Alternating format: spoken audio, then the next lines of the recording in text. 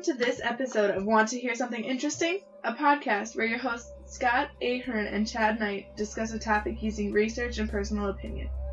The topics will be wide and varied, but approached with a researcher's eye. Will everything we say be 100% accurate? Probably not, but we are striving to be as accurate as we can be. Every month on the 1st, a new topic will come your way. Occasionally, though not usually, there may be some language of the adult variety. Listener, be warned. Now, here are your hosts, Scott and Chad. Good evening, and welcome to Want to Hear Something Interesting? Episode 12. So what can we say about time that hasn't been said? There are no secrets that time does not reveal. Gene Racine. Learn to enjoy every minute of your life. Be happy now. Don't wait for something outside of yourself to make you happy in the future. Think how really precious is the time you have to spend, whether it's at work or with your family. Every minute should be enjoyed and savored. Earl Nightingale. Our greatest weakness lies in giving up. The most certain way to succeed is always to just try one more time. Thomas A. Edison. And know that I am with you always, yes, to the end of time. Jesus Christ. The two most powerful warriors are patience and time. Leo Tolstoy. Your time is limited, so don't waste it living someone else's life. Don't be trapped by dogma, which is living with the results of other people's thinking. Don't let the noise of others' opinions drown out your own inner voice. And most important, have the courage to follow your heart and intuition. Steve Jobs. We didn't lose the game. We just ran out of time. Vince Lombardi. Change will not come if we wait for some other person or some other time. We are the ones we've been waiting for. We are the change that we seek. Former President Barack Obama. So what do all these quotes have in common? Time. And how do we track time? Scott? I'm going to go with calendars. Exactly. And we are going to talk about calendars in this, our first podcast of the new year. Let me start by saying, Happy New Year, Scott. Happy New Year, Chad. And of course, Happy New Year to all our listeners. With that, should we just jump into this? Sure. All right. So I'm going to start to talk at a high level about 8 different calendars, throughout history. Then Scott will talk about the big ones, and then we'll hopefully pull this all together as we leave you. But before we get to all that, how you been, man? Not too bad. Yourself? Can't complain. End of the year, new year starting. Mm-hmm. What can we say? It's, obviously, we're recording this a few days before the new year because I'm not that good. I can't record and edit and get everything out by, 6 a.m. on New Year's Day. So really, 6 a.m.? Interesting you should say that. And why is that? Because as I was doing my research for this, I found something rather interesting. Now, the traditional Western calendar sets midnight as the start of the new day. Correct. The Jewish calendar, all of their festivals and holy days start at sunset. Many of the other religious calendars around the world start the day at sunrise. So it seems that the Western calendar is the only one that has this arbitrary time measurement, whereas all the other ones are still synced to the traditional roots of the calendar, which was the diurnal rhythm and the seasons. Mm-hmm. That's actually very interesting. That is not something that I came across in mine, but let's jump into this. So I kind of normally do a timeline. Yes, you do. But in this case, I didn't really find a good way to do a timeline with talking about calendars. So what I did more was I kind of lined up the calendars in a processional sort of way of doing it. So I'm going to start with the Bronze Age. Okay. And I'm going to work myself all the way forward to about 1990. Okay. Now, I'm only going to touch on about 8 calendars in that amount of time. I'm not going to go through all of them. The first thing I did a search on calendars. Different calendars or something like that. And I came to a website that had like 83 of them. And, from all over the world. And I tried to take calendars from different parts of the world and everything. But the one thing you will find is that a lot of calendars, like you said, are set to either the seasons or, the stars or something to that effect. There's something that's, well, in human terms, permanent. Because we all know that the sky shifts over time. But in our lifetime, it's going to move a couple degrees, maybe. Right. So it's very solid for a person's lifetime. But let's kick off here with one of my favorite cultures, and that's the Egyptian culture. The Egyptian calendar was a solar calendar with a 365-day year. Sounds familiar? Yes. The year consisted of 3 seasons of 120 days each, plus an intercalary month of 5 epagonominal days treated as outside of the year proper. Each season was divided into 4 months of 30 days. These 12 months were initially numbered within each season, but came to also be known by the names of their principal festivals. Each month was divided into 3 10-day periods known as decans or decades. It has been suggested that during the 19th dynasty and the 20th dynasty, the last 2 days of each decan were usually treated as a kind of a weekend for the royal craftsmen, with royal artisans free from work. So, where the Americans thought we invented the weekend, it actually sounds like maybe the Egyptians did. Could be. So, current knowledge of the earliest development of the Egyptian calendar remains speculative. A tablet from the reign of the first dynasty pharaoh Djur, circa 3000 BC, was once thought to indicate that the Egyptians had already established a link between the Heliacal rising of Sirius and the beginning of their year. But more recent analysis has questioned whether the tablet's picture refers to Sirius at all. Similarly, based on the Palermo stone, Schraff proposed that the Old Kingdom observed a 320-day year, but his theory has not become widely accepted.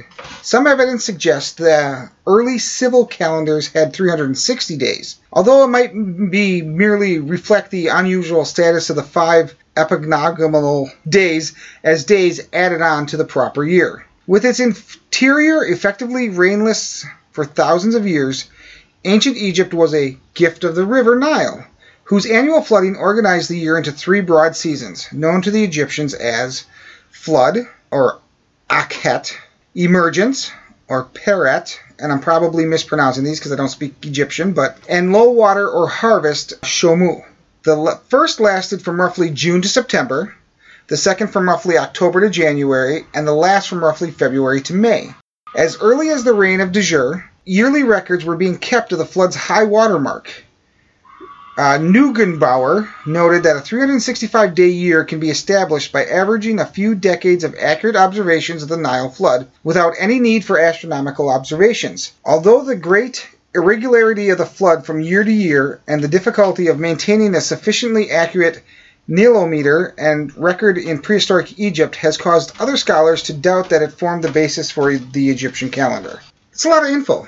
Yes, and it's interesting because you mentioned a couple of things in there about the 360 days, the 365 days, and the 320. Yes, and what I was pronouncing as Nilometers, which I ran across an article that talked about how in the time of Julius Caesar, the Egyptians were still using this calendar, and Caesar liked it so much that he blended it into the Roman calendar because he had discovered through military application that the Roman calendar was shot.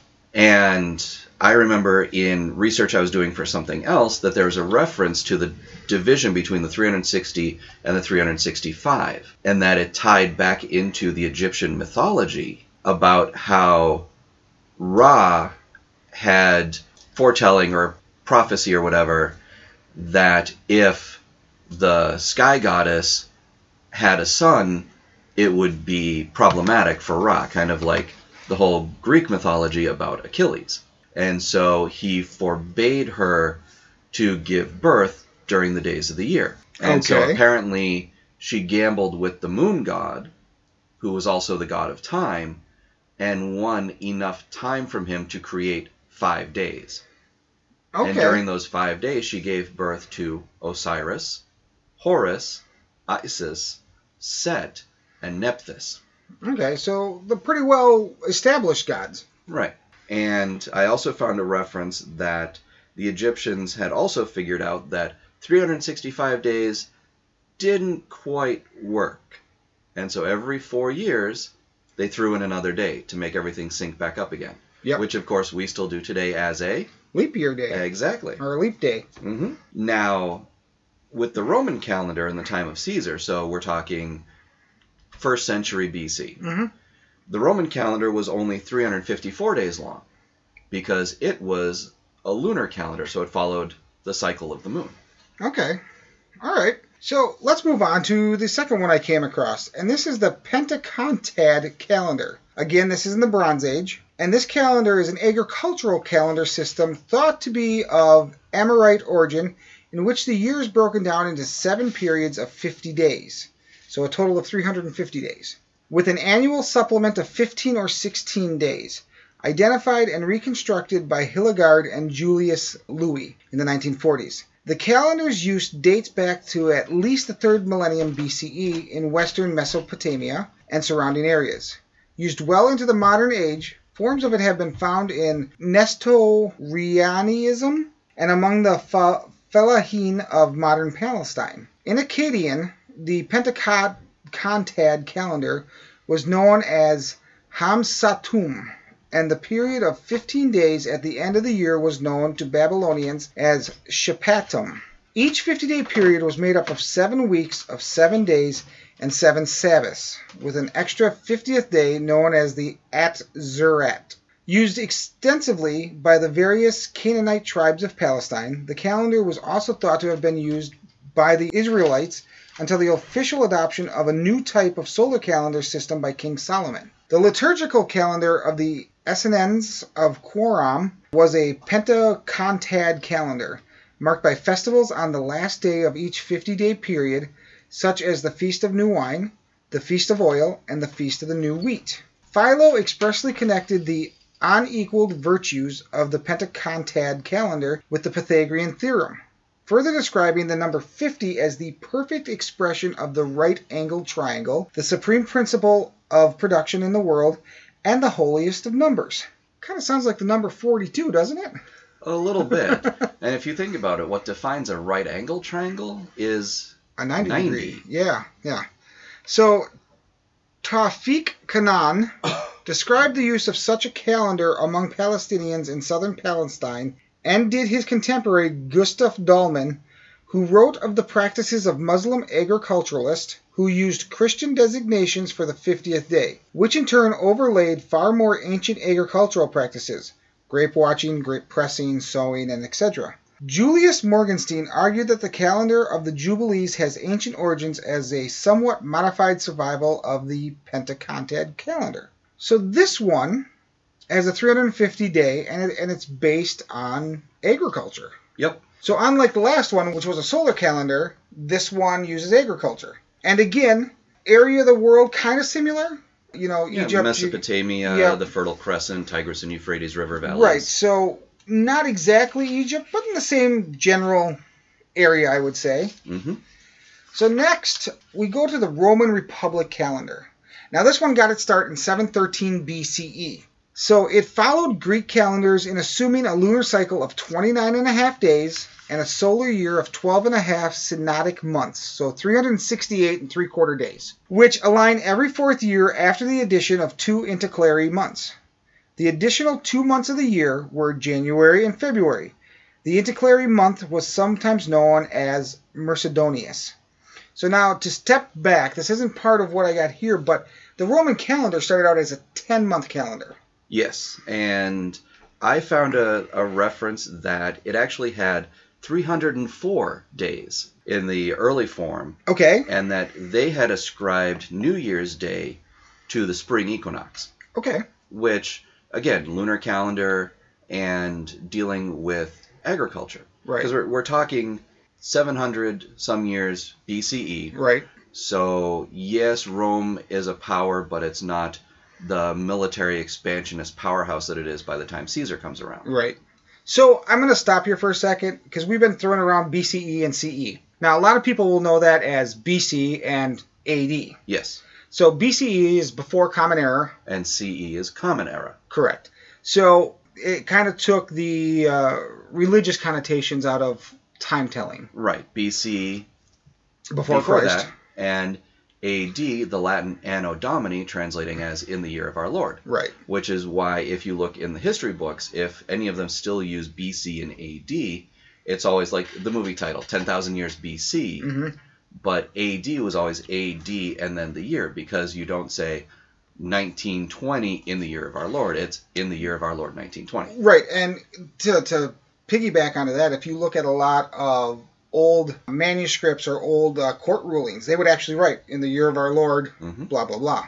So, but yeah, that's kind of gets away with it. It makes it more secular, and we're talking about calendars, so I'm fine with that. So the Romans did not follow the usual Greek practice in alternating 29 and 30-day months, and a 29 or 30-day intercalary month every other year. Instead, their 3rd, 5th, 7th, and 10th months had 31 days each. All the other months had 29 days except February, which had 28 days for 3 years, and then 29 every 4th year, which sounds very familiar. Yes. The total of these months over a 4-year span differed from the Greeks by 5 days, meaning the Roman intercalary month always had 27 days. Similarly, within each month, the weeks did not vary in the Greek fashion between 7 and 8 days. Instead, full months had 2 additional days in their first week, and the other 3 weeks of every month ran for 8 days. So you had week 1 was 10 days, and then you had 3 8-day weeks. I didn't realize the ancient Romans were Beatles fans. 8 days a week, I like it. So, now you mentioned that when they added the 2 months, they added January and February. Do you know where they get January from? Isn't that something to Julius? Well, Julius Caesar was kind of involved with it, but the god that was being honored for January was Janus. Okay. He's depicted as the two-faced god. Okay. And he's the god of doorways for some reason, although I suppose it makes sense. Well, they had a god for everything. Yes. And choosing a path. But the reason that he was affiliated with January and why Julius Caesar moved New Year's Day from the spring equinox to January 1st was because one of Janus's attributes was he straddled the past and the future.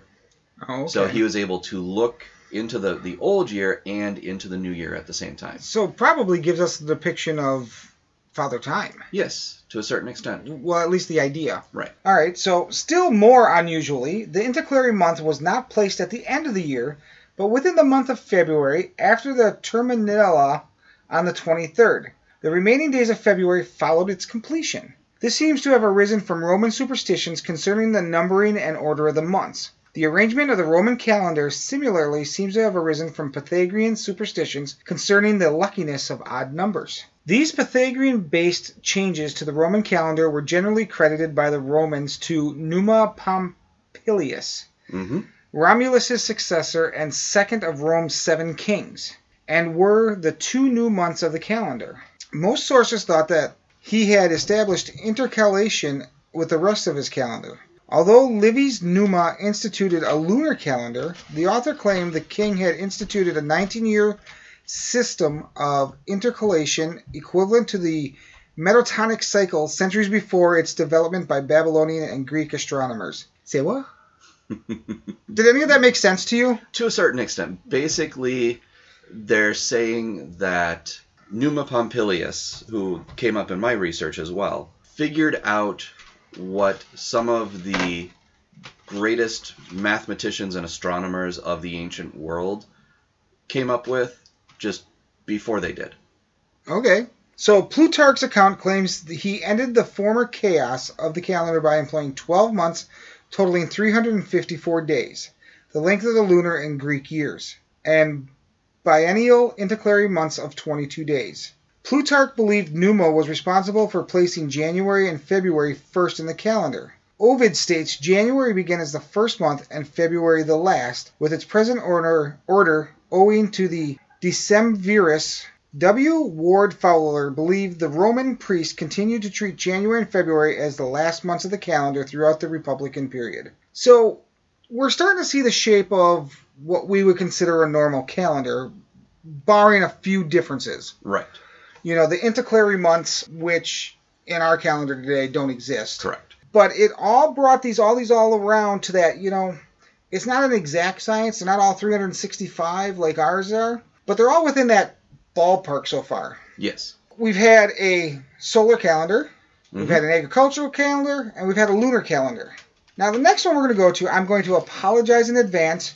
I got some help from Scott, so hopefully I pronounce these things right. But we're going to move over to the Americas. Okay. So the Tzolk'in calendar, which is about the first millennium BCE, or pre-Columbian Maya. The 260-day calendar spread throughout the Mesoamerican culture region and is regarded as the oldest and most important of the calendar systems, with an origin predating its first appearances in Maya inscriptions. The earliest evidence of this calendar comes from a possible day sign with the dot numeral coefficient in an Olmec-like inscription in Oxtotitlan cave dated to 800 to 500 BCE. Some of the next oldest calendric inscriptions are from early strata of Zapotec in the Oaxacan highlands at sites such as Monte Alban, dating from mid-first millennium BCE. A few earlier dated inscriptions and artifacts have what appear to be calendric glyphs, such as at San Jose Mogote and in the Olmec Gulf Coast region.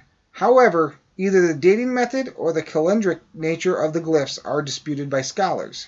The original purpose of such a calendar, with no obvious relationship to any astronomical or geophysical cycle, is not securely known. But there are several theories. One theory is that the calendar came from mathematical operations based on the numbers 13 and 20, which were important numbers to the Maya. The number 20 was the basis of the Maya counting system, taken from the total number of human digits.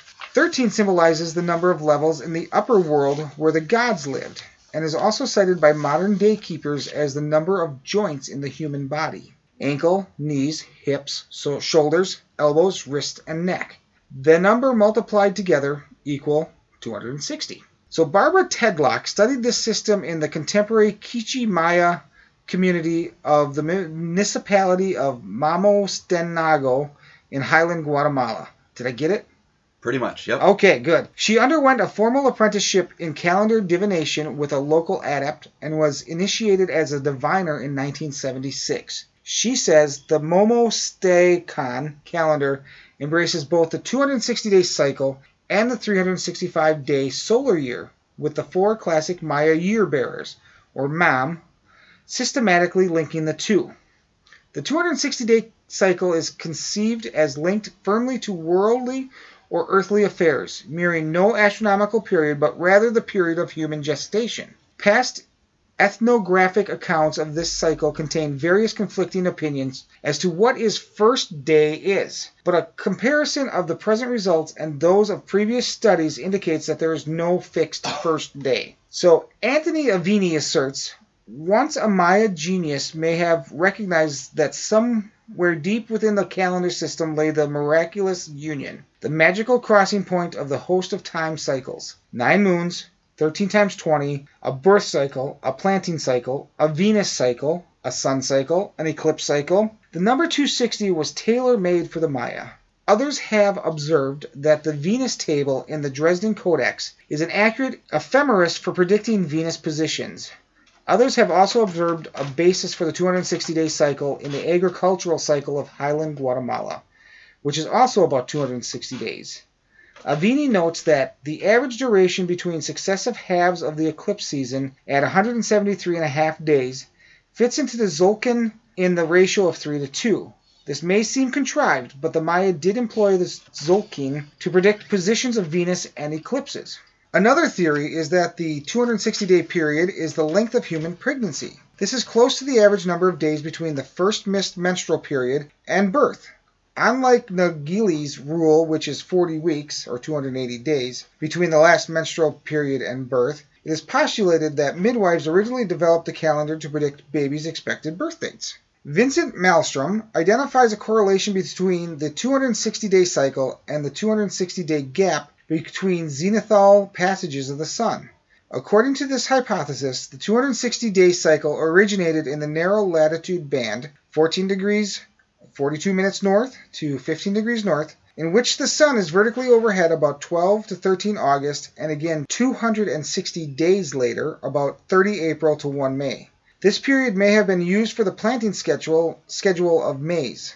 However, others object to this conception, noting that while 260-day calendar runs continuously, the interval between autumn-spring and spring-autumn positions alternates between 260 and 105 days.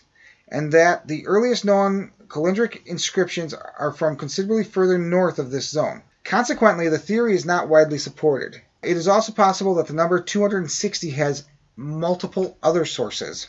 This one was really interesting to me. The fact that there's so many theories about it. And now the Mayans as a culture are gone, but they're not. Right. But to me, it would be interesting to see what kind of a knowledge base is there among the Mayan that are still around.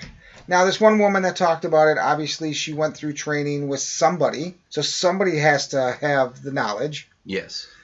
But she was in, I believe you said Guatemala. Yes. So, one thing about calendars that I find interesting that has generated a lot of buzz lately is in Chichen Itza. Okay. In the Yucatan in Mexico. And it's the pyramid known as El Castillo, the castle. Okay. Because it has 4 sides. It's a traditional step pyramid.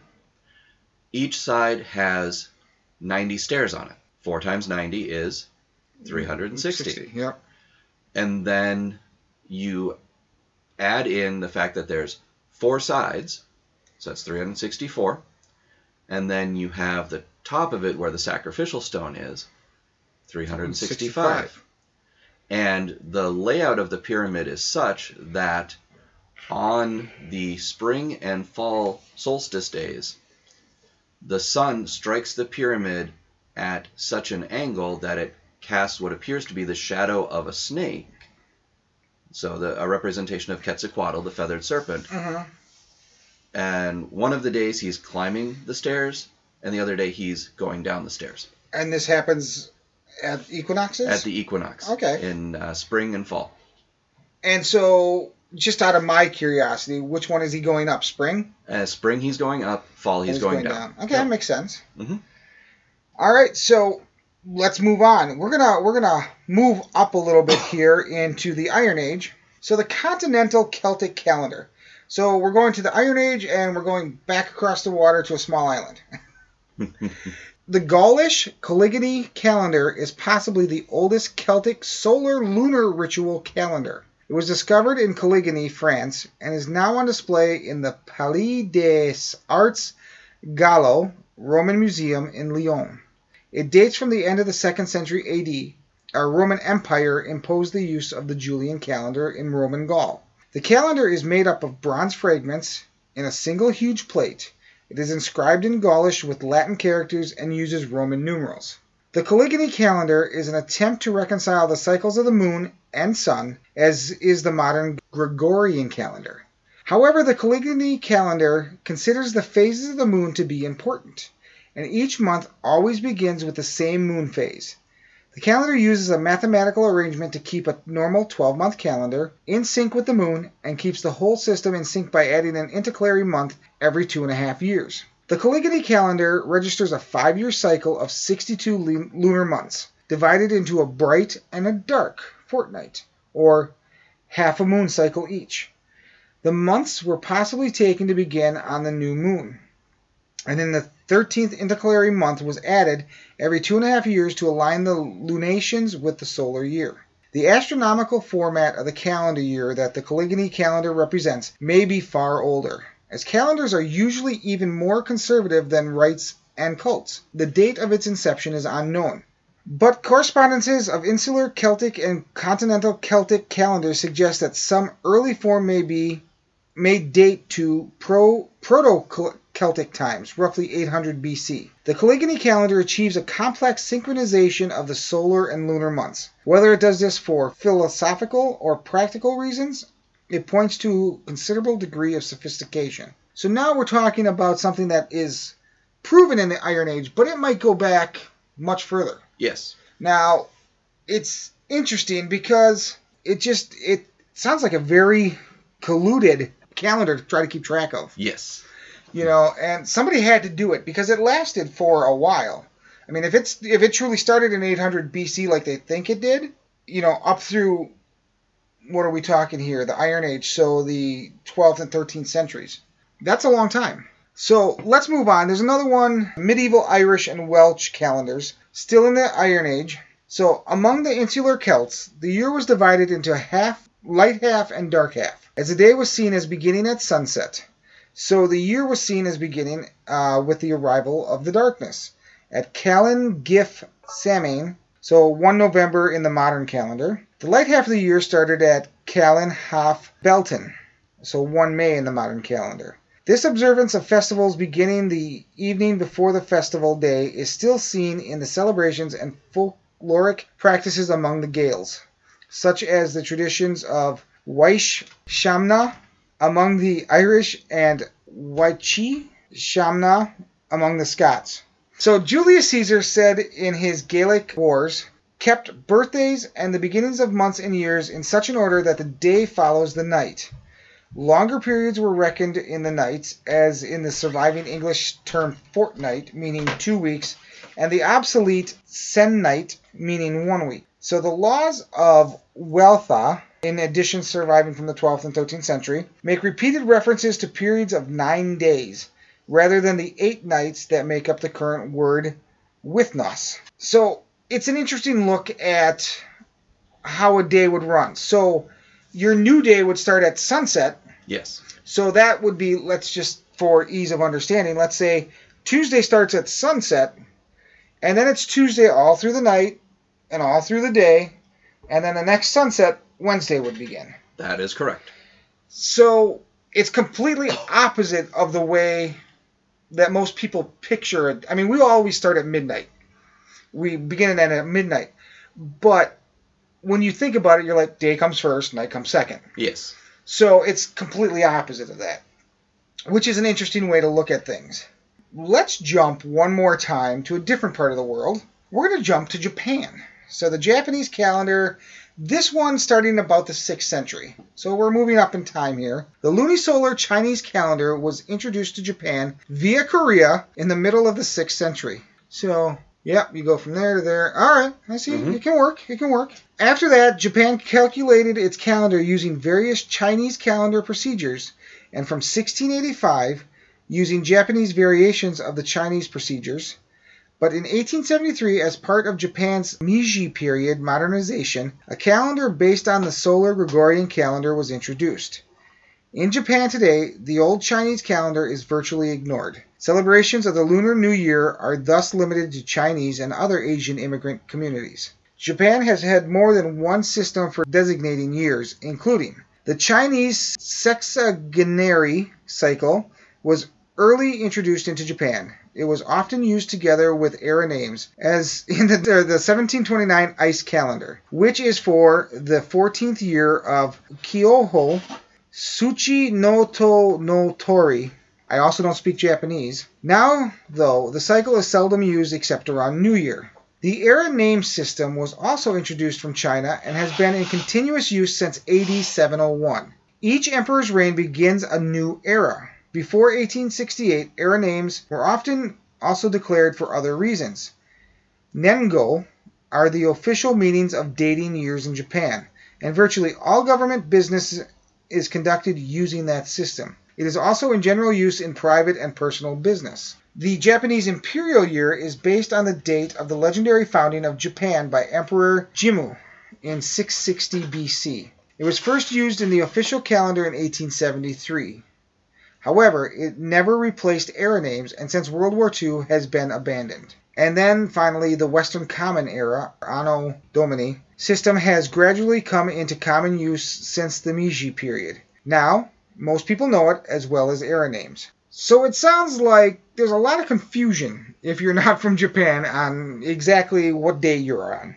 Yes. Or what year you're in, or what era you're in. So we'll continue on. The official dating system known as Ningo has been in use since the late 7th century. Years are numbered within eras, which are named by the reigning emperor. Beginning with Meiji, 1868 to 1912, each reign has been one era.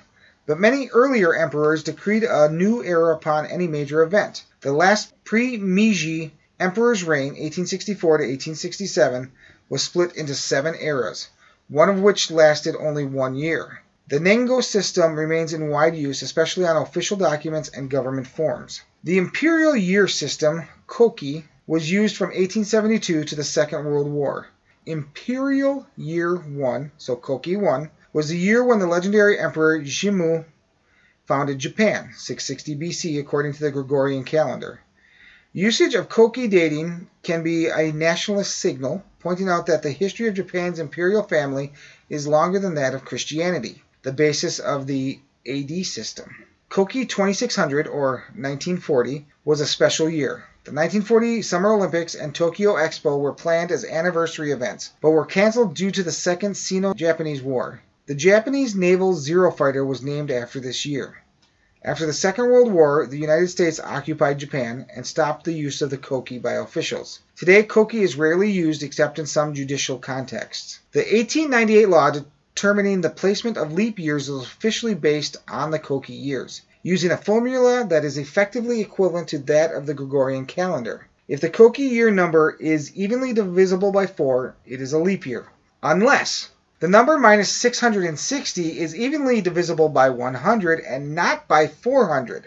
Thus, for an example, the year Koki 2560, so AD 1900, is divisible by 4, but 2560 minus 660 is 1900, which is evenly divisible by 100 and not by 400, so Koki 2560 was not a leap year, just as in most of the rest of the world. Does that make sense? No. Okay, good. I thought I was the only one. Now, I'm sure there's a cultural difference between the way we look at things. You know, they're saying that Japan has been around longer than Christianity, whatever. But this mathematical, equation you have to go through to find out whether or not it's a leap year, it seems a little intense. Well, we have something similar in the Gregorian calendar. Okay. Because it's supposed to be, now, excuse me, in the year 2000, I don't think we followed it, but it's supposed to be every 4 years is a leap year, unless it's the century. Oh, really? Mm-hmm. I guess we'd have to look back and see if 1900 had a leap year or not. Well, 2000 as well. Right, 2000 did, and a lot of people were complaining that 2000 wasn't supposed to have a leap year. Oh, really? Mm-hmm. So we broke our own rules. Yep. Well, look at us. All right, so those are the serious calendars I came across and thought were interesting and something we could talk about. Now, the next one I think you're going to get a kick out of just because of what it is. Okay. Have you heard of the Dream Spell calendar? I have not. Okay. So the Dream Spell is an esoteric calendar in part inspired by the Maya calendar by New Age spiritualist, Mayanist philosopher, and author Jose Arguelles, initiated in 1987 and released as a board game in 1992. Board game. You know, they put that in here and then they never talk about it again. So that's a missed opportunity. I know, and I wish I had a little more time or I had started earlier. I could have went out and looked for the Dream Spell board game, but it only gets weirder from there. Okay. So this is loosely based on the 365-day solar calendar called the Hab, but most importantly focused on the 260-day sacred calendar called the Tzolk'in, which we talked about earlier. Yep. Which Arguelles claims to be based on a fourth dimensional pattern called the galactic spin. Arguelles interprets the calendar as part of what he calls a radiogenetic game board that relates to both the I Ching, the 64-unit DNA code, and many other divinatory systems, including the cosmology of Ibn al-Arabi of the 28 lunar mansions and the 22 major arcana of the tarot. Okay, so he's really casting a wide net here. He is. He's grabbing at any little string he can find. So the number 13 in the Dreamspell calendar appears both as the galactic tone of the daily galactic signature, as well as the 13 moons of 28 days each are the months of the calendar. The 13 moons are named after the 13 galactic tones. The names of the 13 galactic tones are magnetic, lunar, electric, self-existing, overtone, rhythmic, resonant, galactic, solar, spectral, planetary, crystal, and cosmic. Oh my. The names of the 20 solar seals used to name the days are Red Dragon, White Wind, Blue Night, Yellow Seed, Red Serpent, White World Bridger, Blue Hand, Yellow Star, Red Moon, White Dog, Blue Monkey, Yellow Human, Red Skywalker, White Wizard, Blue Eagle, Yellow Warrior, Red Earth, White Mirror, Blue Storm, and Yellow Sun. I'm sensing this guy was a Star Wars fan. Something. I mean, Red Skywalker. Yeah. In the original Episode 4, A New Hope, Luke Skywalker, Red 5. Yep. So these 20 solar seals are continually repeated in a 20-day cycle. The 20-day cycle repeats 13 times, which equals 260 days, or one Zolkin, or galactic spin as it is called in the Dreamspell. Journey of Timeship Earth 2013. According to Arguels, two of the main purposes of the calendars are to synchronize human beings with our galactic roots by turning us into the spiritual energy from Hanab-Ku, a being Arguelles asserts is the governing deity of the Milky Way galaxy. And two, to convert humanity from thinking that time is money to thinking that time is art, and thus give human beings more scope for their creativity. Wow. And this is just stuff I handpicked out. There was stuff that was weirder, and there was stuff that was more normal, but this is messed up. Yes, it is. And I had to throw one of those in there because as you break about 1940 or so, there's a whole lot of these either suggestions on ways to make new calendars where, it's, I think one of them was 12 equal months of 29 days, and then every 4 years at the end of December you'd add another 7-day week. I mean, just strange things. And maybe it's because we grew up with the calendar we're used to, but I look at all these and I go, it seems overly difficult and overly hard to figure out. It's like, But now let's go into the big ones, the ones you want to talk about. Okay, so the ones I focused more on are more contemporary and culturally based. All right. So the first one I looked at is, as I've mentioned to you on occasion, my maternal grandfather was Jewish. Right. So I looked at the Hebrew calendar. All right. Like a lot of these other ones we've looked at, it's what they classify as a lunisolar calendar. So based largely on the phases of the moon. And I found that it adds a month every 2 to 3 years to sync it back up with the Gregorian calendar. Okay. So I think largely because of globalization and having to interact with the non-Jewish world, they've kind of adopted and adapted what the rest of the world is using. So they added an intercalary month. Right. Every 4 years? 2 to 3 years. 2 to 3 years, okay. Okay. And one thing I found interesting was, and I kind of looked at this from the New Year's Day perspective, okay, which was how I approached it. And the Jewish New Year, which is called Rosh Hashanah, usually falls in late September or early October. Okay. So looking back culturally to the agricultural calendars, it would seem to fall along the lines of harvest time. Makes sense. Mm-hmm. And Rosh Hashanah starts what's known as the Days of Awe holiday, which is 10 days. It ends with Yom Kippur. I thought that was kind of interesting. And then usually Rosh Hashanah is more serious, and then Yom Kippur is a bit more celebratory. Okay. But they have, as I said, they go by the phases of the moon, and they have the different names in Hebrew for the different months. Next, I went to the Muslim calendar. Okay, before that, I'm going to ask you a question. Okay. Do you know what the current Hebrew year is? I do not. I didn't grab that one. I think it's like 4,600 something. No, it's 5778. Okay. And I only know that because when we started doing the research, I have a friend who's Jewish, and I said, what year is it? And he said, it's 2017. I said, no, in the Hebrew calendar. And he goes, oh, and he gave me the date. And so I thought I just was curious if you had checked that out at all. Okay. No, but as I mentioned earlier, the Hebrew day starts at sunset. Okay. So now next I went to the Muslim calendar, which is called the Hijri. Okay. It's a lunar calendar, 12 months, but it alternates between 354 and 355 days. Okay. So every so often they tweak it a To little. match up again with what's globally used. Yes. Okay. And their new year, kind of like the Hebrew New Year, starts usually around the fall equinox.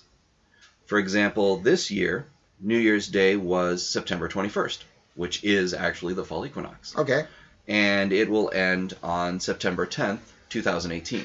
So they're Okay. short by about 11 days.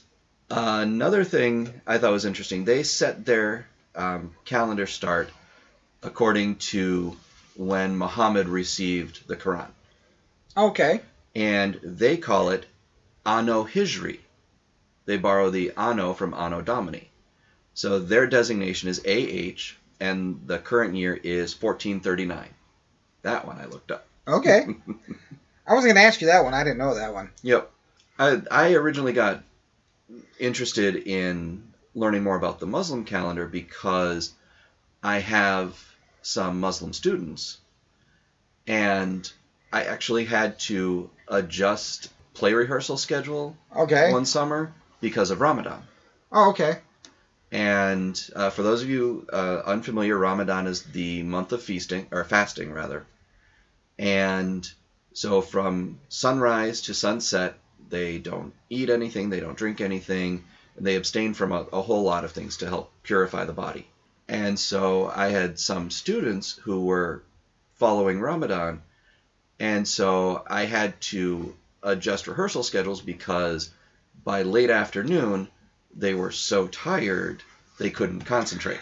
I can see that if you don't eat, you're going to get tired. Yes. So now, next I went to the Chinese calendar. We talked a little bit about how the Japanese calendar had incorporated elements of the Chinese. Correct.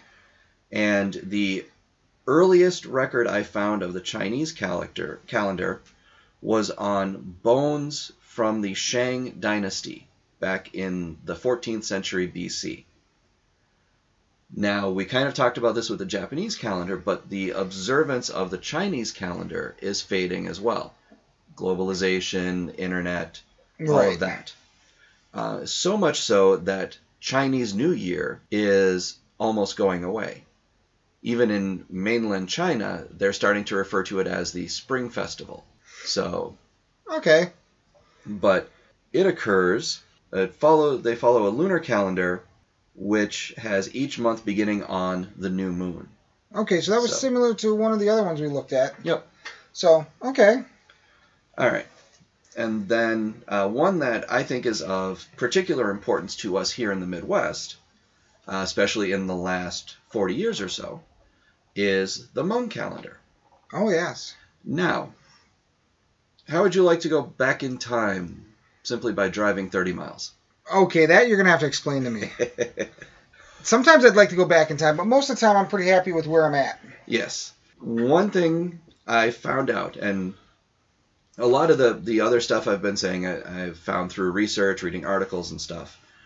But as some of you know, because I've mentioned it, I'm a high school teacher, and I have a few fellow teachers who are Hmong, some of whom were born over in Asia, and some of whom were born here in the U.S. And so I talked to them, and it was very interesting because I found out that the calendar observation actually varies by family. Oh, okay. So it's not even that it's not the Gregorian traditional Western calendar. They don't even have a single set calendar among themselves. So and it's in like some cases, Now, when you say family, is that tribal Yeah, the family? clan, yes. The clan, okay. but even different sections of the same clan, depending on where they settle, they'll change it. For example, between Stevens Point and Wausau, New Year's can shift from early September to early November. Really? Yes. And if you go over to Minnesota, it shifts to early December. Okay. So, is there an agreed upon year of what year it is on the Hmong calendar? Kind of. Okay. And the reason it's only kind of is because up until the Vietnam War, they were an oral tradition society. So they would usually reckon as years from certain events happened. And I have one of my friends who's a fellow teacher. When he came to the U.S. as a small boy, his family had to stop and try to figure out what his actual birthday and birth year was when they got to the U.S. so they could get his birth certificate made. Oh, okay. And he was talking to his wife a little while ago, and his wife was talking to his mother, and they said, yeah, I think we're off by a couple of years. So I was like, that's okay, but it's very... I found out an awful lot about their observation of the calendar and what they do with it. And even the younger generation, like teenagers and early 20s that were born here in America, they still observe a lot of the traditional calendar-based ceremonies. Okay. Which I thought was interesting. And they differ clan to clan. And there are even some of the clans that, because of events centuries ago that everybody still remembers, different parts of the same clan will observe a ceremony differently. Are we going to, in your opinion, are we going to see a loss of that as the generations become deeper and deeper Americanized, do you think? It's happened with pretty much every other culture. So the evidence of history would seem to suggest that yes. But they seem to have a very strong tie to family over a lot of other cultures. And part of that is also because I think the other cultures that came to America were told that this is the melting pot. You Americanize, you acclimatize. Whereas coming over in the 1970s and 80s, they came over in entire clan groups. Right. So they brought all of their traditions with them. So they may survive. I'm guessing it's going to happen, but probably at a much slower pace than, the Italians or the Germans or the Irish. Yep. Yeah, exactly. My next ones are kind of along the lines of your Dreamkeeper one. Okay, we're going to have some more fun. They're a little goofy. All right. So the first one is from 1849, France. So we have Auguste Comte, who created what he called the Positivist calendar. Okay. He reorganized the months and renamed them. He thought that the names were too generic or too old-fashioned, that they venerated out-of-touch deities. Okay. And so he renamed them after the people he considered to be the great men of history. So we had the month of Moses, the month of Homer, the month of Aristotle. Okay. And so on. I see where he's going. For some reason, it didn't take off. Who knows? I know. Also in France, around this time, the time of the French Revolution. Okay. And the revolutionaries decreed that the first year of the revolution was year one. Like any good regime, the start of the regime is the start of the calendar. Correct. But they wanted to be a little more systematic, so they said the week is 10 days long. Okay. Oddly enough, that one lasted more than a decade. The only reason it got overthrown was Napoleon crowned himself emperor. Okay. He decided to put his own stamp on things. Well, the 10-day week isn't completely out of nowhere. We're gamers. Right.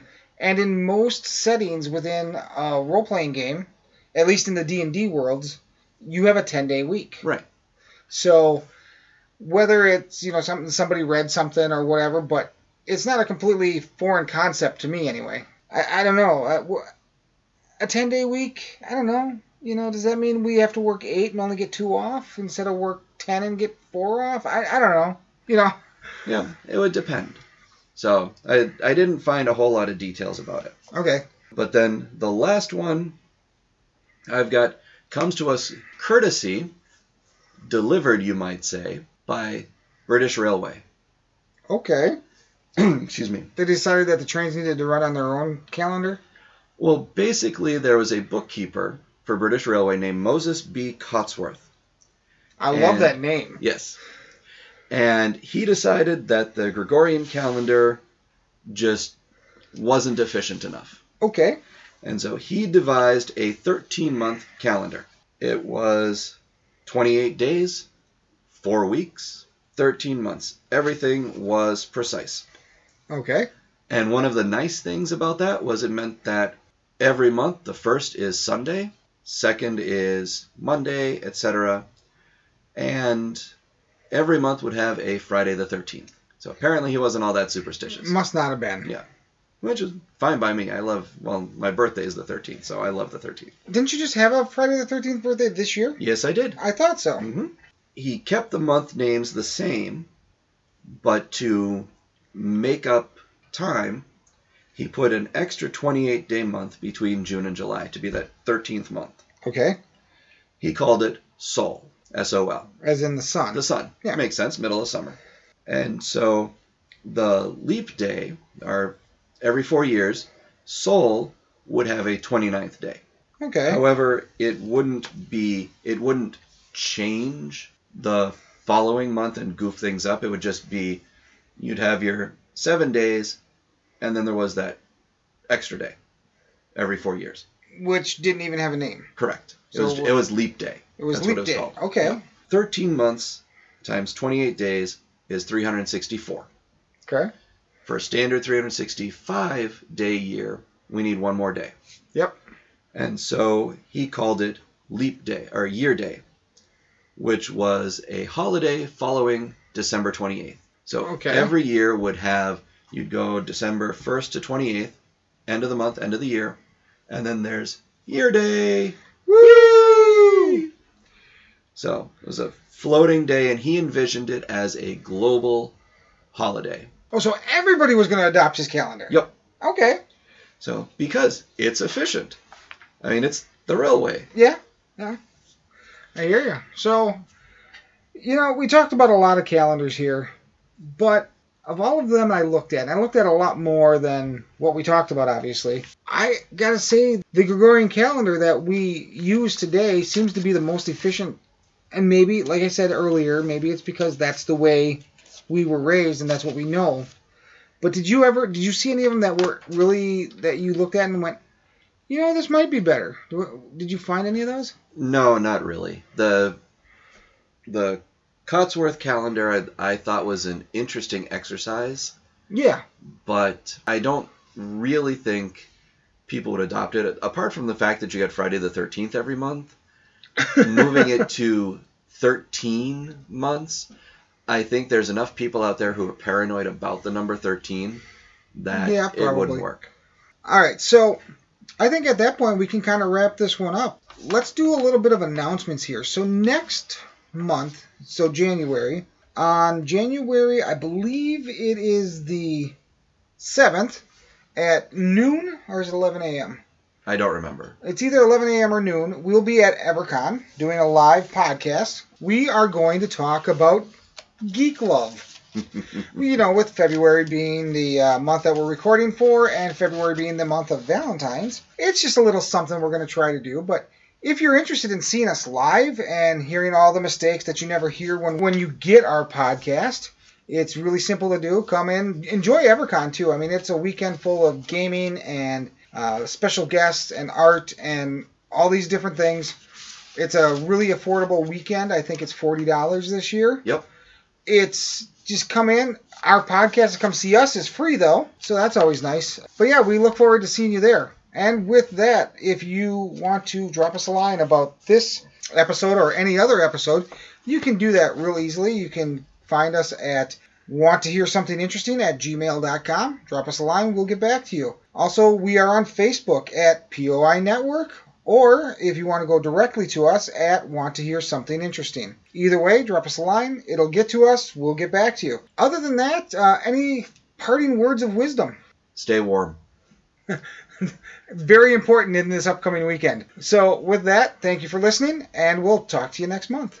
And next year.